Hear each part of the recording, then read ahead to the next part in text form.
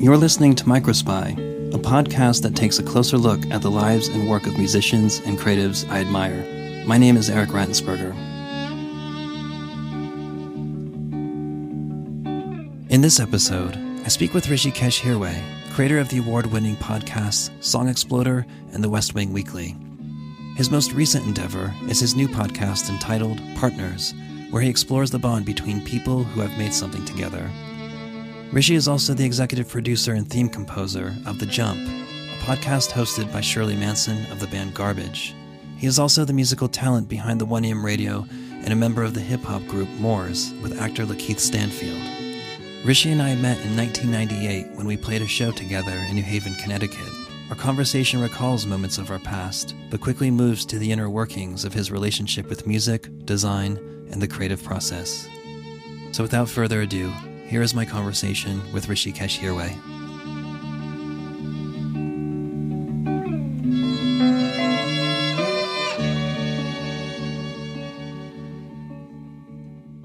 I remember when you started using the drum machine, and you would refer to it as baby.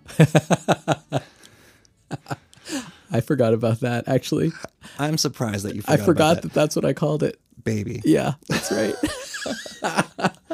She was your baby. Yeah. You know, I don't know how long Baby was a part of the mix, but like not a short amount of time. Yeah. Yeah. It was like a Dr. Rhythm, a rolling Dr. Rhythm.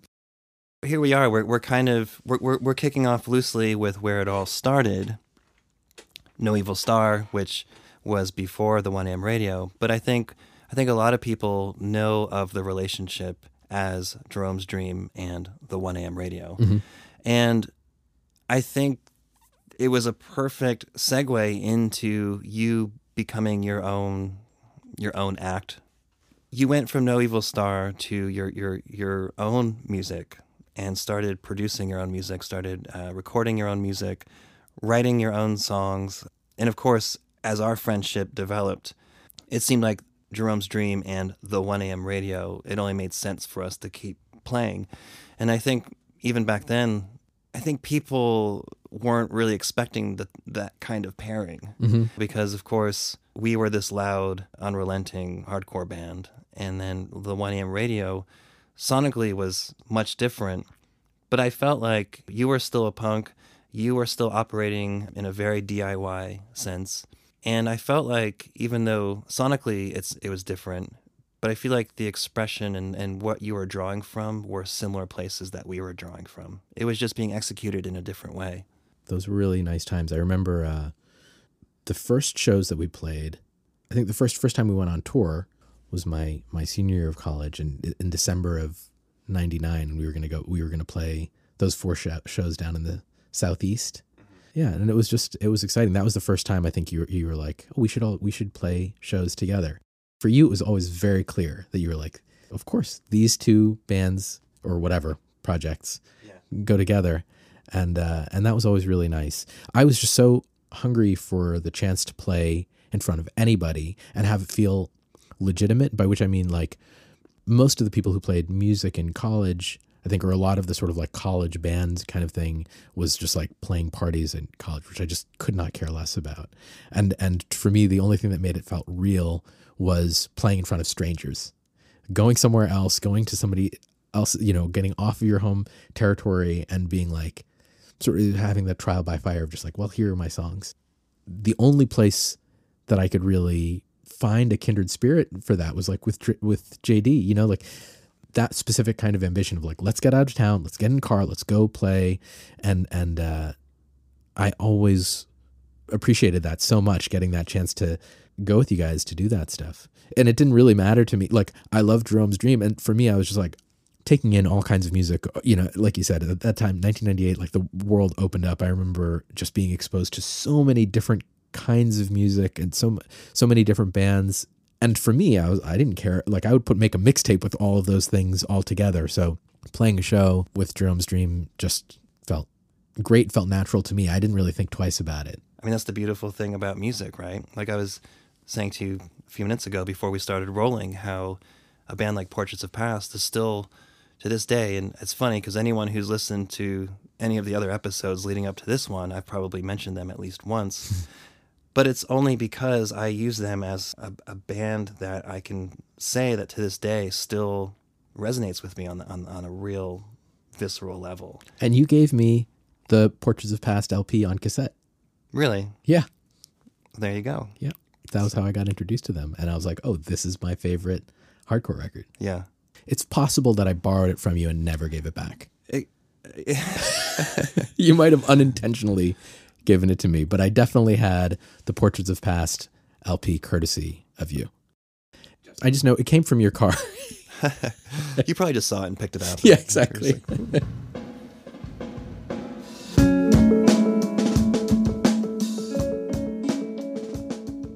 So, of course, you were playing with No Evil Star, and and they were like sort of my, like, I was playing drums in Pinstripe and like writing songs in that band, and that was like my band. But then I heard No Evil Star, and I was like, I love this band, and I really wanted to play electric guitar in a band, and I wanted to do something that felt closer to sort of like some of the post-hardcore stuff that I listened to. And anyway, I just basically asked them, I was like, can I play guitar in your band? And they said, yeah. And so I started playing like that. Well, I love that you mentioned Pinstripe because I completely forgot about that band. I completely forgot that you were playing drums in that band. Yeah.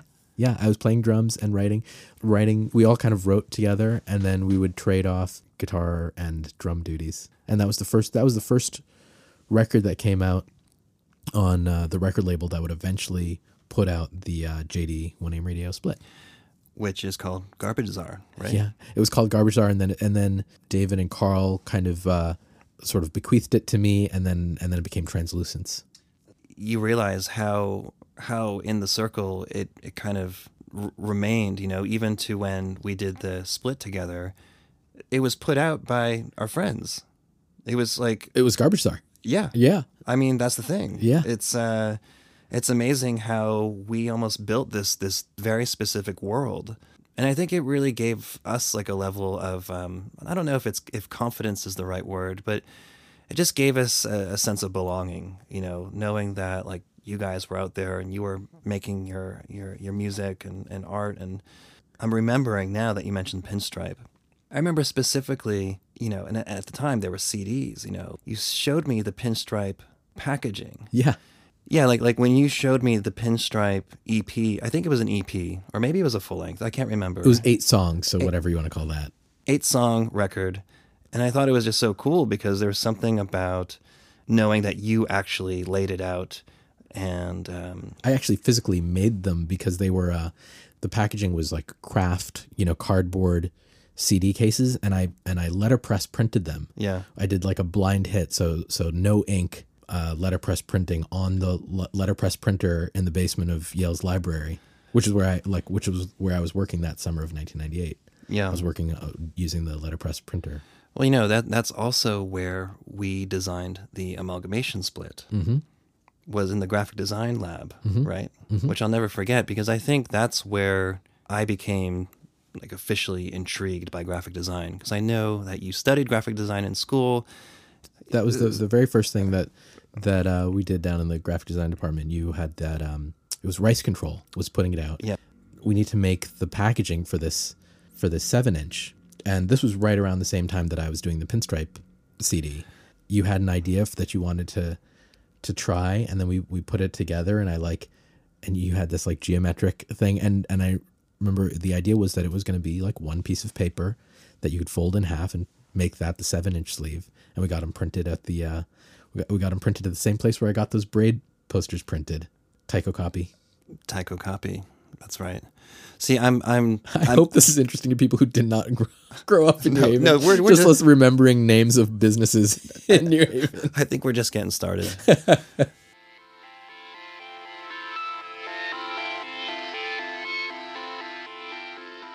Yeah, and there was something. I think there was a sense of kinship that you were like, "Oh, you're doing this thing."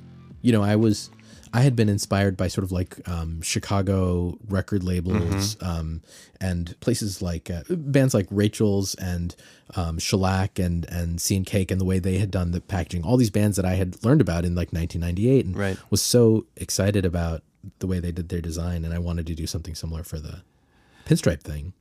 And I think we did the same for the JD Amalgamation Split. There was that element in terms of that type of aesthetic, and I think I still have that ingrained in me because of where we started out with it all. You know, you kind of gave me the introduction to graphic design, layout. You know, it really was during then when I kind of got the bug for it, and I kind of developed. At least I knew what I liked in terms of typography and proportion and layout and all that. It all started with that, with all of those records. And I think you actually brought Scene Cake to my attention. So again, it was an interesting time for us as young hardcore kids who were suddenly listening to bands like Scene Cake or Trans Am, or I mean even Braid, which might be a little bit closer to the mix, but they were still of a different set versus these other bands that I grew up listening to or were at least familiar with at the time. But I was going to ask you this, you know, with music and design, what can you say to that in terms of the importance of the integration of design and music? I think for me, I was interested in both of those things. And one of the things that I was really excited about with the first 1AM Radio EP that came out was it was a way for me to, it felt like the first really consistently true expression of an aesthetic that I got to do, like in every form. I was like, this is like my taste. This is my taste, and this is what I wrote. This is the music that I wrote. These are the lyrics that I wrote. This is the photograph that I took to go along with that. This is how I did. This is the design that I did to go along with it. Like it was really exciting for me to be able to take one kind of aesthetic idea and express it in all of these different forms. It just felt like it was like me. It was this physical object that was like, this is me. And so I really loved being able to do that all myself. You know, like it felt like, it felt empowering in some way. And that was the reason why I ended up, you know, that was how I ended up getting into design anyway. Like it was just from doing posters for bands and wanting to always be connected to that part of the thing. You know, it was never just, you know, being in a band was never just about what are the notes that you're going to play. It's like a whole idea. I mean, I liken it to skateboarding, really. It's a similar thing where it's not just about pulling tricks. It's about the entire all-encompassing creative output of it. And I feel like, you know, whether you're a musician or you're a skateboarder or if you're anything else, kind of to your point about doing it all and then having that sort of empower you, you know, it's because it gives you like this level of control of creating your own world. Mm-hmm. And it's both like sonically and aesthetically. And then suddenly it just takes on this very specific feeling. I think that was basically my interest in design was a way of like, it was a tool to be able to actualize your own ideas. Like it was an expression of DIY basically. Yeah. You know, like I wish I could build my own house. If I could, that like, you know, in that same kind of way where it's like, yeah, I need to make this thing. This is something that needs to happen. Okay, well, I can just take care of it on my own, you know, instead of having to rely on other people. Graphic design was something that I needed, you know, in order to convey these ideas. And it was something that felt like it was within my grasp. And so I was like, all right, I'm going to learn this while I'm also trying to do this music stuff. And it'll, you know, they'll tie together in a way that makes me feel like, okay, I'm able to at least able to take care of this stuff. Yeah. How much of that approach would you say applies to your world as a musician now, you as a producer now, you as a designer now? Like, are you drawing from the same principles that you started with when you were younger? Like, is it still the same or has it evolved? And if it has, how so? I think the other form besides the way like the 1AM Radio packaging and albums and stuff sort of reflected something intrinsic about who I was or who I am. I feel similarly to Song Exploder, the podcast that I do. It feels like that is an expression of like, it's like the culmination of a lot of different ideas, some of which are musical and some of which are design related.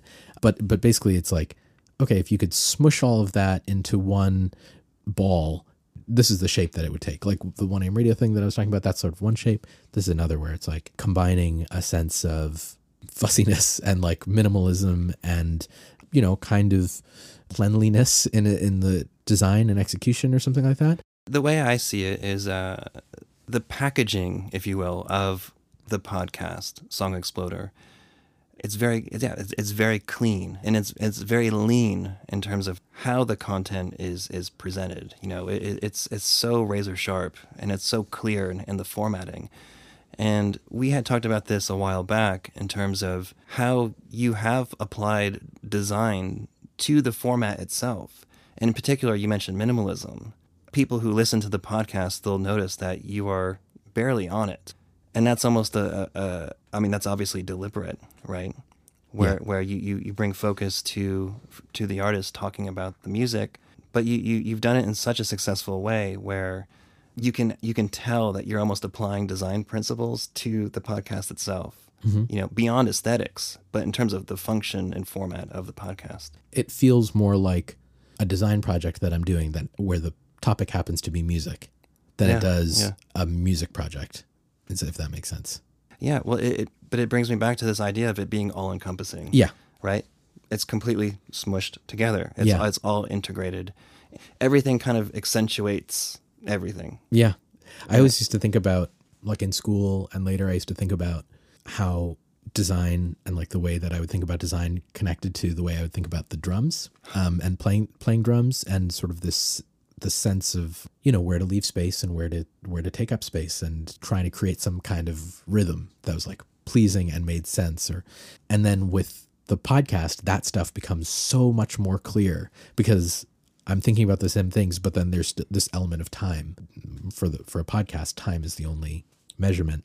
And so all of those edits, because the show is completely edited to bits, every single word, every single space between sentences and stuff like that, I think I'm still thinking about it rhythmically. Rhythmically, of course. And I've been approaching this podcast in a similar way, where when I'm editing, it's almost like you develop a particular cadence that makes sense to you. And I think as musicians, we can't help but approach it that way. Mm-hmm. Or like even like the delivery of a sentence or the break between an interaction, it's a very specific thing to decide where to begin the next phrasing, or for some reason I'm thinking of the word, like you try to create anchors throughout the arc of the podcast, I imagine. Mm-hmm. And for me, you know, I'm still trying to figure out what those are. So even as a drummer, and you were saying how it became so much more clear, like in doing the podcast, and how you can sort of apply this rhythmic element to it in terms of like playing a beat, and you decide like where to leave space, or like where to create the accents, or, you know, mm-hmm. I haven't really thought about it like that, even though I do think about it. I think about it in a rhythmic type of way, but not necessarily like where space is best used. Although even though in design, like I almost use space as more of a component than actual content. Mm-hmm. It's almost like how you use space to create the feeling around the content you're placing within the piece. Mm-hmm. I mean, and thinking about rhythm in the context of Song Exploder is easy because there's musical elements throughout the whole thing. So it's not like such a crazy stretch, but it is something that it managed to crystallize some connection that I was trying to draw in years past between rhythm and design. And then, so thinking about Song Exploder as a design project, I felt like I was like, oh, this is how I can, in a very literal way, combine these things. Yeah. And then of course, on top of that, you have storytelling. And then I feel like there's also this additional layer that's created just by how the musician is talking about the particular song, but then also how you kind of weave in the elements while they're talking about it. It creates a real depth for the listener. And again, to me, that's also another part of its design.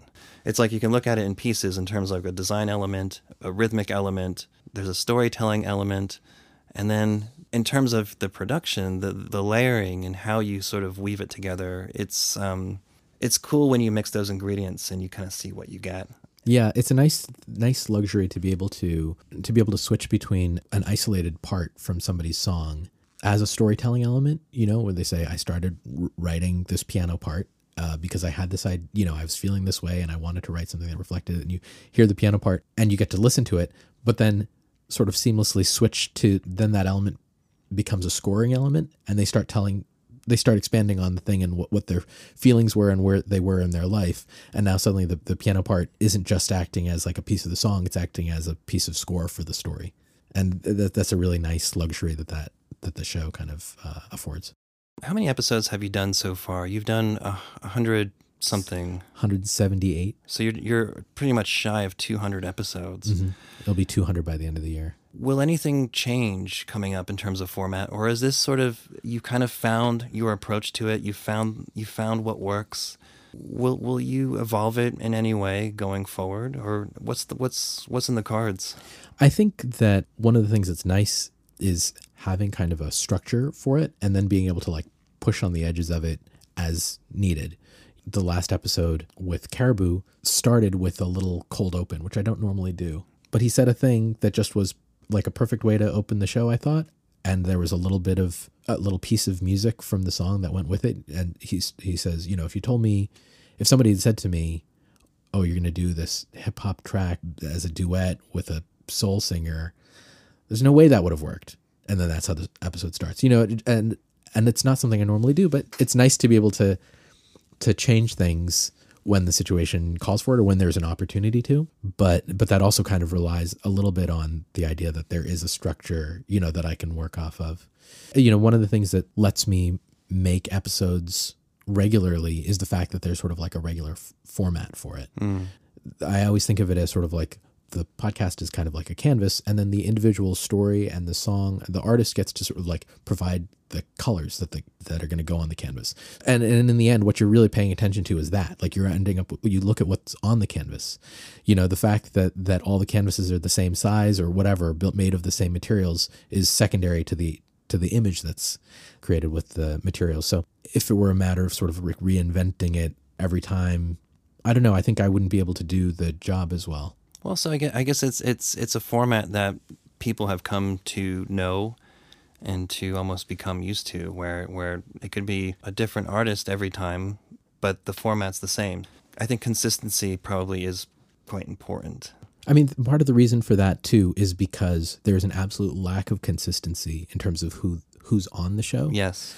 And I wanted to present a band like Converge and, you know, an artist like Norah Jones in the exact same format. Right. To be like, these pieces of music can be listened to and discussed in a similar kind of way and see what you get out of it. And, you know, and people who might never listen to one or the other get to have sort of, again, like this canvas that they understand and they expect or whatever, or that's regular, to be like, okay, this is how these things are being presented. And so it was sort of a hope to try and like level the playing field a little bit. And yeah, and so that consistency was important. That's what makes it so successful, I think, right? Is you can take an artist like Norah Jones or Converge and then kind of approach it in the same way in terms of how you construct the presentation of their music. Even though they're completely different sonically, the way it's discussed and the way the stories are told that's the constant, you know? Would you say that Partners is a similar format, or have you completely like knocked the building blocks down and have you taken a different approach with Partners? It's similar in that, you know, in both instances, I'm doing like a long form interview and then editing it down to something a lot shorter and taking myself out of it. So it's presented as like a first person narrative. You know, I don't have music in it. And so that changes things completely, because with Song Exploder, there's a mandate a little bit to like be able to try and explain the genesis of a song to a lay audience so that anybody can come in and you know, come in cold, not knowing anything about an artist or a song, and be like, okay, this happened, then this happened, and this happened. And even if you aren't someone who makes music, you can kind of get something out of it. With Partners, there isn't that same kind of need. There isn't that same kind of like dictum, kind of like being forced on it. And so the rules are a little like, they're looser, even though I still have these other rules of like, I'm going to edit myself out. But I think I had a very clear idea of what it is that I wanted with that show, which is I wanted to feel like two people were telling you their love story, even if they aren't lovers. you know, like even if they aren't romantic partners, that you would have a similar kind of experience. And I wanted to sort of like, in some ways, take like a structure from like romantic comedies a little bit. Well, like When Harry Met Sally or something. When Harry Met Sally is the inspiration for the podcast. The scenes in that movie where they cut to the old couples, right? Like the real couples. Yeah, exactly. Who are out of the story, and they just turn to the camera and they say, "This is how we met." And the original idea for Partners was actually going to just be based on that. It was just going to be couples telling their stories, like in When Harry Met Sally. But then I realized that there was that actually, like, taking that structure, you could expand it, and especially if you thought of like any partnership, any successful partnership is kind of a love story, was kind of the thesis of the show. For sure. And so what would you say motivated the concept of it? Doing Song Exploder has been a lot of fun, and one of the things that sometimes happens is I interview two people at once, and it's a completely different feeling than interviewing one person. And then sometimes I interview two people separately, and I have to intercut them, or I try to intercut them to present them in a way that feels like they're two people telling the same story. And that's always really fun for me. And then on top of that, I think just like being married and going to couples counseling was a huge influence on that show. My now wife and I like started going to couples counseling like well before we ever got married, because I had heard from, like, I knew a couple who were going to, like a marriage therapist. And I asked them, I was like, does that really work? Do you get something from it? I had tried therapy in the past, and it never really worked for me. I always felt like, I don't know, it always felt too solipsistic and too self-indulgent or something. I don't know. It never really stuck with me. And so I was like, does this work for you? And I remember she's like, well, it's just a way of sort of having this like small way of like committing to the relationship together every week. I was like, oh, that's nice. And it struck me as like extremely romantic at the time. And then on top of that, my wife and I are so different in terms of the way that we communicate, which is like, I will talk and talk and talk, and like, I want to listen, and I want to, like, find out what makes somebody tick. And I want to, I really want to get into it with somebody. I want to skip past all the small talk and go straight into, deeper questions. And my wife she's very quiet and very shy and very kind of introverted. And so often it felt like we were speaking like a totally different language. And so I thought, oh, this could be something that could be really good for us. And it just seemed romantic to me too. And maybe in some ways, like, so we weren't married, but we were engaged. We knew we were going to have this very long engagement. So we were like 2 years into a 4-year engagement, and we started going, and I just like loved it so much. I really, really loved it, because it was the opposite of this feeling that I got from individual therapy of feeling like, oh, what am I doing? Am I just wasting my own time? Just repeating conversations that I have in my own head. Because suddenly there was this practical element to it of like, oh, we're talking about our relationship, and we could talk about like everyday miscommunications or something like that, and try and figure out like the work. Suddenly having it be about two people as opposed to just me made it feel more concrete and made it feel, I don't know. And I got really into it. And well, it's amazing how you can apply that to this concept. Yeah. What I like about it as sort of the next project after Song Exploder is because Song Exploder is focused really on one thing, which is the production of a song. And then you have Partners, which is a dual component, two people, and to almost deconstruct their inner workings and their chemistry and how they operate together, and also to talk about what they've created together. So the things that they share, Song Exploder and Partners are both basically operate on two mechanisms, I guess. How you did the thing that you do, and then how you feel about it. And with Song Exploder, then there's this third part of like the actual music that kind of weaves into it. And with Partners, it's just it's a show about feelings. And so I do very little on the plot side of things. It's a little bit less about like, what did you do? It'll be like 20% of like, what did you do? And then 80% of like, and what were the feelings? Like, how did you feel about it? And then how did you feel about it?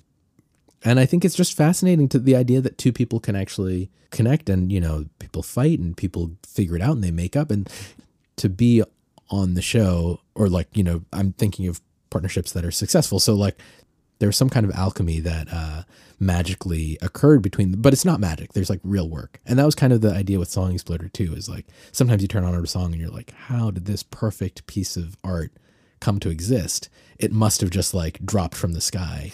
And then, but then you go and you like talk to the person who made it, and you find out, no, there was, you know, they had originally written it in a different time signature, and it had a different chorus and it didn't work. And then they had to redo it, you know? Yeah. And so I like that idea that you take this thing that seems impenetrable, and then you find out like, oh no, what was the actual like real labor and emotional labor that went into it.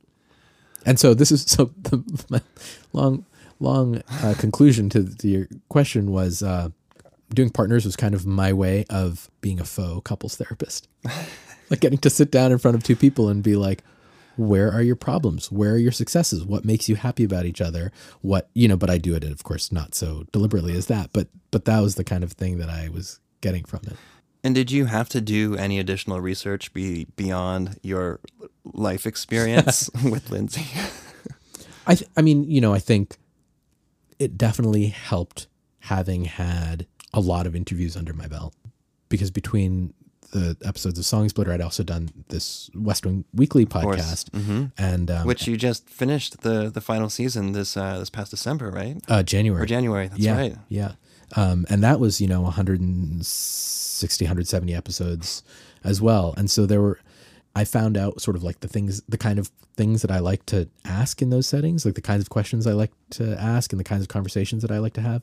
So part of the experience was that. It was just like I just found out more about how I like to relate to people, what I want to hear them talk about.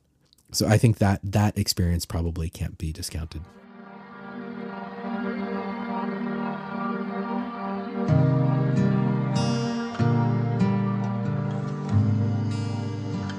You mentioned questions, you know, asking good questions. I mean, obviously, clocking a few hundred interviews, you probably find the best way of going about doing that. How do you, or how have you navigated through interactions with so many different types of people, and how have you developed the questions or the types of questions that you ask them? I think it comes down to the answers that I'm most interested in.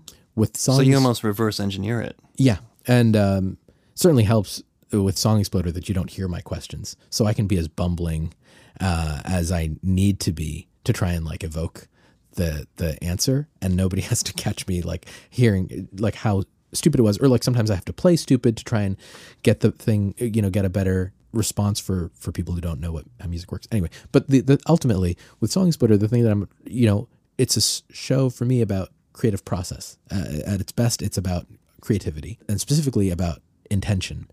So underpinning every single part of the show is me wanting to find out the answer to the question, why? Okay, you wrote that lyric. Why? Where did it come from? You wrote it on a guitar. Why? You know, like I want to know where all, like there's some... You really get microscopic with it. Yeah, there's some point, some internal point somewhere within that person's psyche or like experience or mind or something that led them to that decision. Even if they say, I don't know, I just did it, or it was just chance. It's actually, that's not true. There's something, you know, some set of actions that made them do that. So that because I know that's what I want to end up with, it helps me figure out what questions to ask, because I'll ask a question and then they'll say something and I'm like, well, did I find out why? I don't think I did. Let me ask this question instead, you know. It doesn't always work, but, you know. So there have been times where you have found yourself not getting what you need to make an episode, you're saying, or just for a particular inquiry of some kind? Yeah, I mean, you know, there are people who are more cognizant of their reasons why they do something than other people. There are people who are like more in touch with it and are more motivated by specific thoughts or emotions, you know, and can sort of turn that into a piece of art, or a piece of art, you know. So those people are like easy to interview because they have it sort of on the surface. Some people it's a little bit harder, and then some people just simply like just aren't, if they might not connect with it. Yeah, so it kind of has, you know, it's varying levels of difficulty. And I think, but there's also, varying levels of what's interesting, what it is that actually motivates someone versus another. Sometimes it's just like for a particular song, there's a more interesting or richer or like more complicated or heavier kind of story. So, that's also part of the fun of it, is you don't really ever know. So where are you in your creativity right now? I mean, you have all these things on the burner, having just wrapped West Wing Weekly, 170 something episodes, Song Exploder, and then just releasing Partners.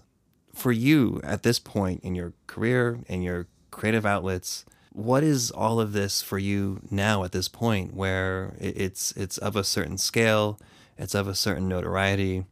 Would you say that your day-to-day production of the podcasts and everything that comes with it, and of course you're still composing music, what does it mean to you now in terms of what it is you're like? What's the purpose? What's the motivation?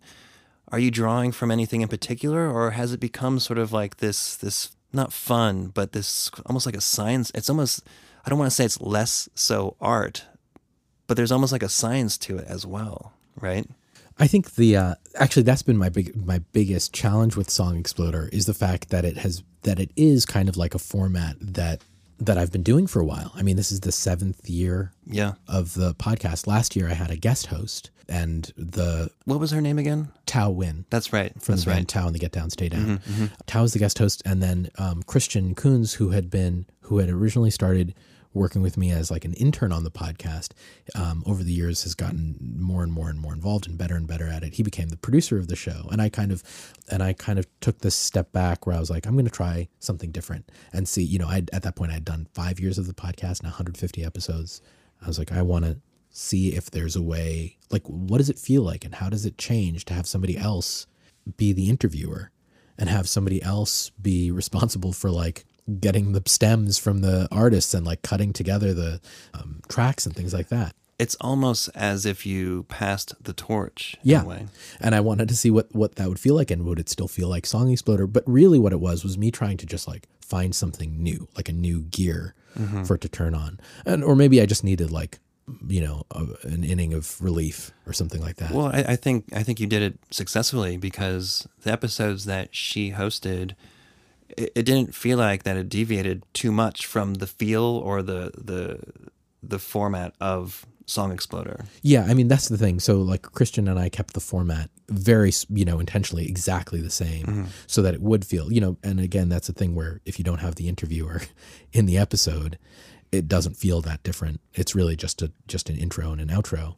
So that it was something that was kind of set up to be able to survive a change of host without much external difference. And that really helped. But I guess part of the reason why I was like, in some ways kind of even looking forward to the West Wing Weekly wrapping up was just the idea of okay, that project is done and now I can start something new. And so the thing that I think is the primary motivator for me is like, what can I do that's new?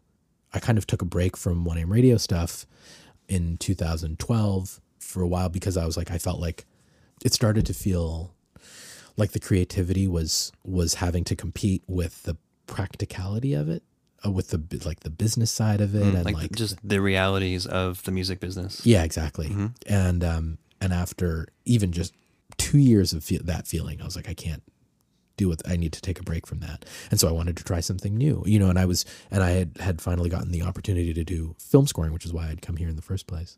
And then in 2013, I was like, okay, what else can I do that's new? And that was when I started Moors with Lakeith Stanfield. It was a chance to kind of do music in a new form, where I was like making essentially like 1AM radio music, but with somebody rapping over it instead of me singing, and having a bandmate, which I hadn't had in so long. And that was also the same time when I started working on Song Exploder. So it was similar. Like last year I was, I had taken this break. I was like, okay, this is a way of changing things up. And then I had this idea for Partners in my head. And I was like, oh, well, here's a way to sort of take some of the stuff that I learned from Song Exploder and do something new. So I think that's it. It's just like, I just want to do new stuff all the time. It's like it's just like a natural progression. And you kind of, I feel like since you moved out here, it has kicked into this gear where, I mean, it's been a long time. You've been here for almost a decade. Is that correct? More than that. More than that. God, where does the time go? When did you move here? I first moved here in 2002, and then in 2004, the album A Name Written Water came out, the One Name Radio record, and I toured a bunch, and I kind of left LA at the end of 2004, and then went home to Massachusetts and made the next One Name Radio record. I was basically gone from LA for like a year and a half, and then came back to LA in 2006, and I've been here ever since. So 14 years. It's a long time. Yeah. Because I was going to say, it's funny now when you say 14 years, and I was going to say, yeah, when you moved here to LA, things really started to ramp up with your, diversifying of your creative outlets and all that. But when you look back at it, especially using One AM Radio as a marker, because the way I look at it is my time or our time together when we were younger, you playing in One AM Radio, me playing in JD, and then how after we broke up, which was 2001, we all kind of went our ways. Life happened. We grew up a little bit. I ended up in New York for 15 years before I moved here a couple of years ago, or 2016. What I'm hearing, I'm just sort of echoing the timeline back, but when you got back here and you settled, then it seemed like you really kind of found like this next wave of new creative outlets. And after you realized that you were going to maybe just press the pause button on the One AM Radio, and then you started working on this podcast. Did you ever think that it was going to go where it did? And when you first started it, did you have a particular plan for it? Or was it a thing where it's like, you know what, I've never done this before. I'm just going to try it and we'll see what happens. I did have a plan. I mean, I specifically I was still being motivated a little bit by like how crappy it felt to have to think about the One AM Radio as a business. Like in some ways I was so proud. I think it was 2007 was the first year that I was like full-time making a living as a musician, and it had been my dream for so long, and I'd worked so hard to try and get there.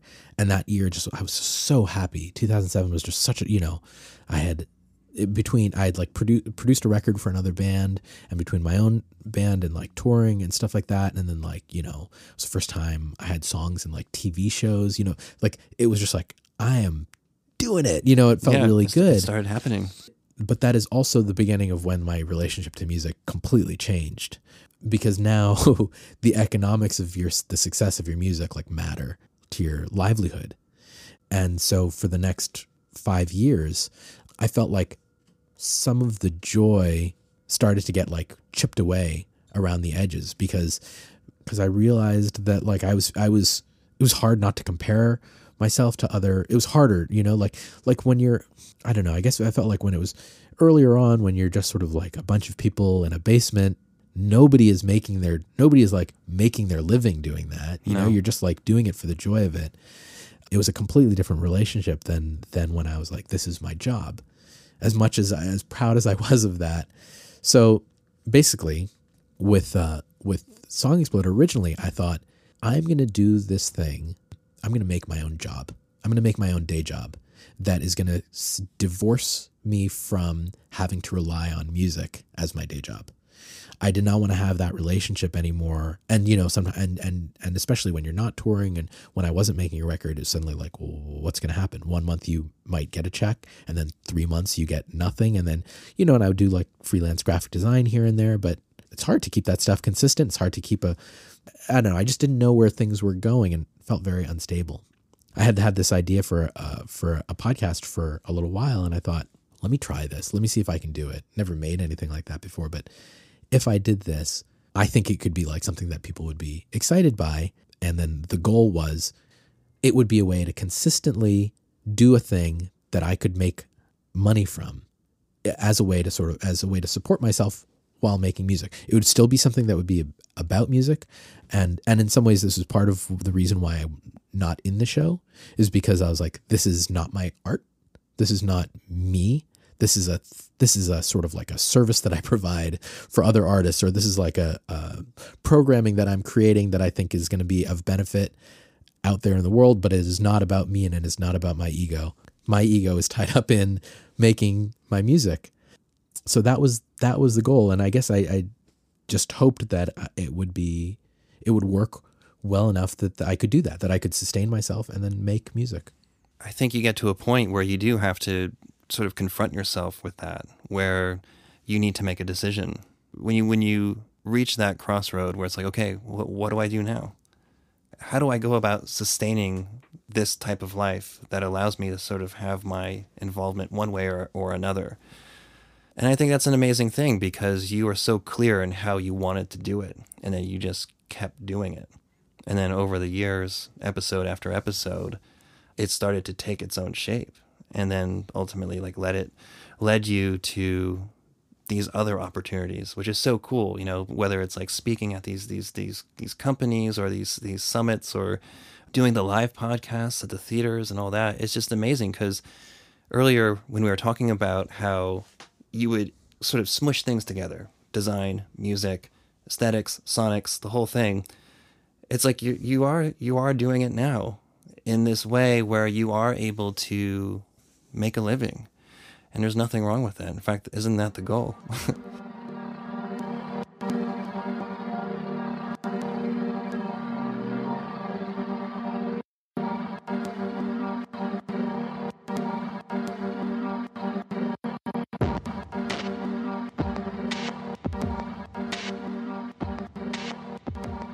I'm observing just sort of how you acknowledged your relationship with your music career or your musical path, and then how you sort of I don't know if it's course corrected, but like how you said, okay, this is what I need to do in order to sustain this into the next part of my life. Yeah. Which I'm still working on, because I haven't made another 1AM radio record since. Like this other, this was supposed to be a solution. Song Exploder was supposed to be a solution to a particular kind of problem. And then it ended up creating this other kind of problem that prevented it from happening, which is just like that it's a lot easier to focus on something that where you're accountable to other people than it is on something where you're accountable to yourself. It's a lot easier to be like, oh, I have another episode of the podcast to focus on. Let me answer these emails about booking. Let me figure out what the edit is, for this, versus saying, okay, well, let me take this day and just work on a song, and maybe it'll be done by the end. Maybe it won't. Like for with Song Exploder, it's like every 2 weeks an episode's coming out. It's coming out. I made a promise to somebody. And you're accountable for it. Yeah. Whereas with music and songwriting and that process, it's always a bit open-ended. Yeah. Like, does anybody care if I ever make another 1AM radio record? Nobody more than I do,? And so it's hard to justify saying, well, let me take time away from this project to do this other thing. So I made a day job, but now I'm in the same position that like people with like regular day jobs have, where it's like, I can't focus on, essentially I turned what was my profession. I spent so long trying to make my passion into my profession. And then I basically chose to like downshift it into a hobby. Mm-hmm. And now it's a hobby that it's like gathering dust in the corner in some ways. Like I'm making music, but the music that I make is again stuff that's like where it's accountable to other people. It's like I'm scoring something, or where I have a deadline that's externally imposed on me. Well, your landscape has simply changed, and it's not like it's a bad thing. I mean, there's a part it's not a great thing. Like I don't love it. I think the dream for me would be to be able to figure out some kind of balance of being able to do this. Is, you asked me like, what's the thing that's motivating me? I think it is to try and figure out how I can get to a place where I get to do new and different things all the time without having to give up on the things that are old and familiar that I still love. I have not figured that out. Right now I'm in like a 5-year swing of like new things, I guess being podcasts or whatever, but I haven't figured out a way to balance that with this thing that is the most important thing in my life, the thing that's been the most satisfying creatively, which is writing and producing and singing my own songs. Do you think you'll ever find that balance in the near future? I mean, like you said, you're kind of in the swing of like this like 5-year whirlpool of podcast production and travel. Everything seems to be, it evolves around the world of the podcasts. Yeah. I mean, I hope, so my plan is, I guess, hopefully later this year. So the West Wing Weekly was this inherently very long-term project because it was supposed to follow every episode of the West Wing.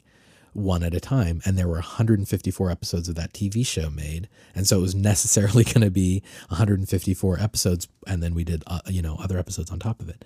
With Partners, I was like, I have this idea for a new project. My commitment to that show is 1 season of 8 episodes.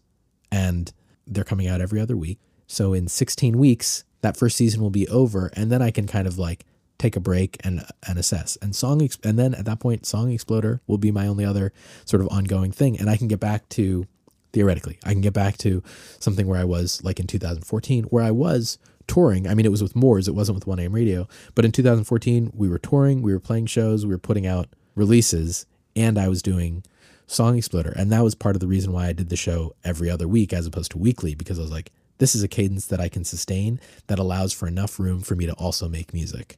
What I ended up doing was like keeping that cadence, but then filling up the other time instead of with music, with either other podcast projects or with music for other people. And that hasn't always worked out so well, time management wise. So that's the goal. Is I think this year, hopefully, when that first season of Partners is over, I will try and get back to making music a lot. Yeah, maybe when season 1 is wrapped, you can find an opening. Yeah. And maybe deliberately carve out some time for yourself. Maybe even, pick up your guitar and your computer and go somewhere. Yeah. Switch the environment. That might help too. And even though it's all so at the forefront of your brain, if you change context and if you go there with a deliberate intention to make music, it doesn't matter if you write one riff or you write one album. I mean, it'll be probably really good for you in the long run. I have this instinct to want to like chase after new creative projects, things where I'm like, I've never done that with my brain before. Let me try it and do that.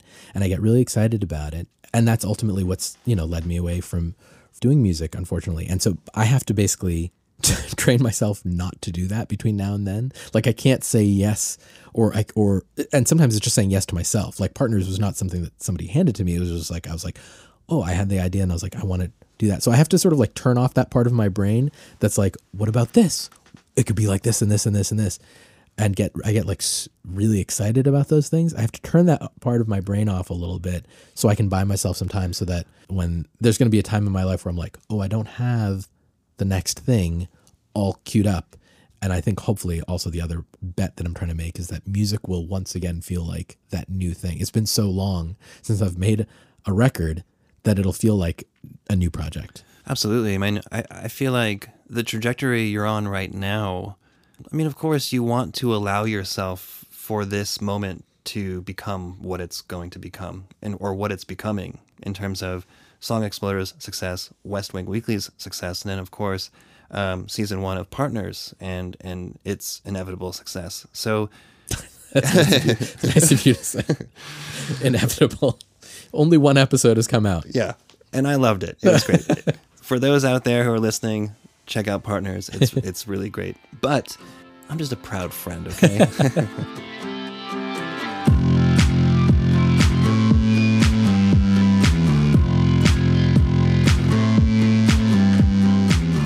If you enjoyed this episode and would like to support the podcast, please subscribe and share this on social media. You can also make a donation, buy a t-shirt, or simply send me a note of encouragement. That's always nice. Thanks for listening.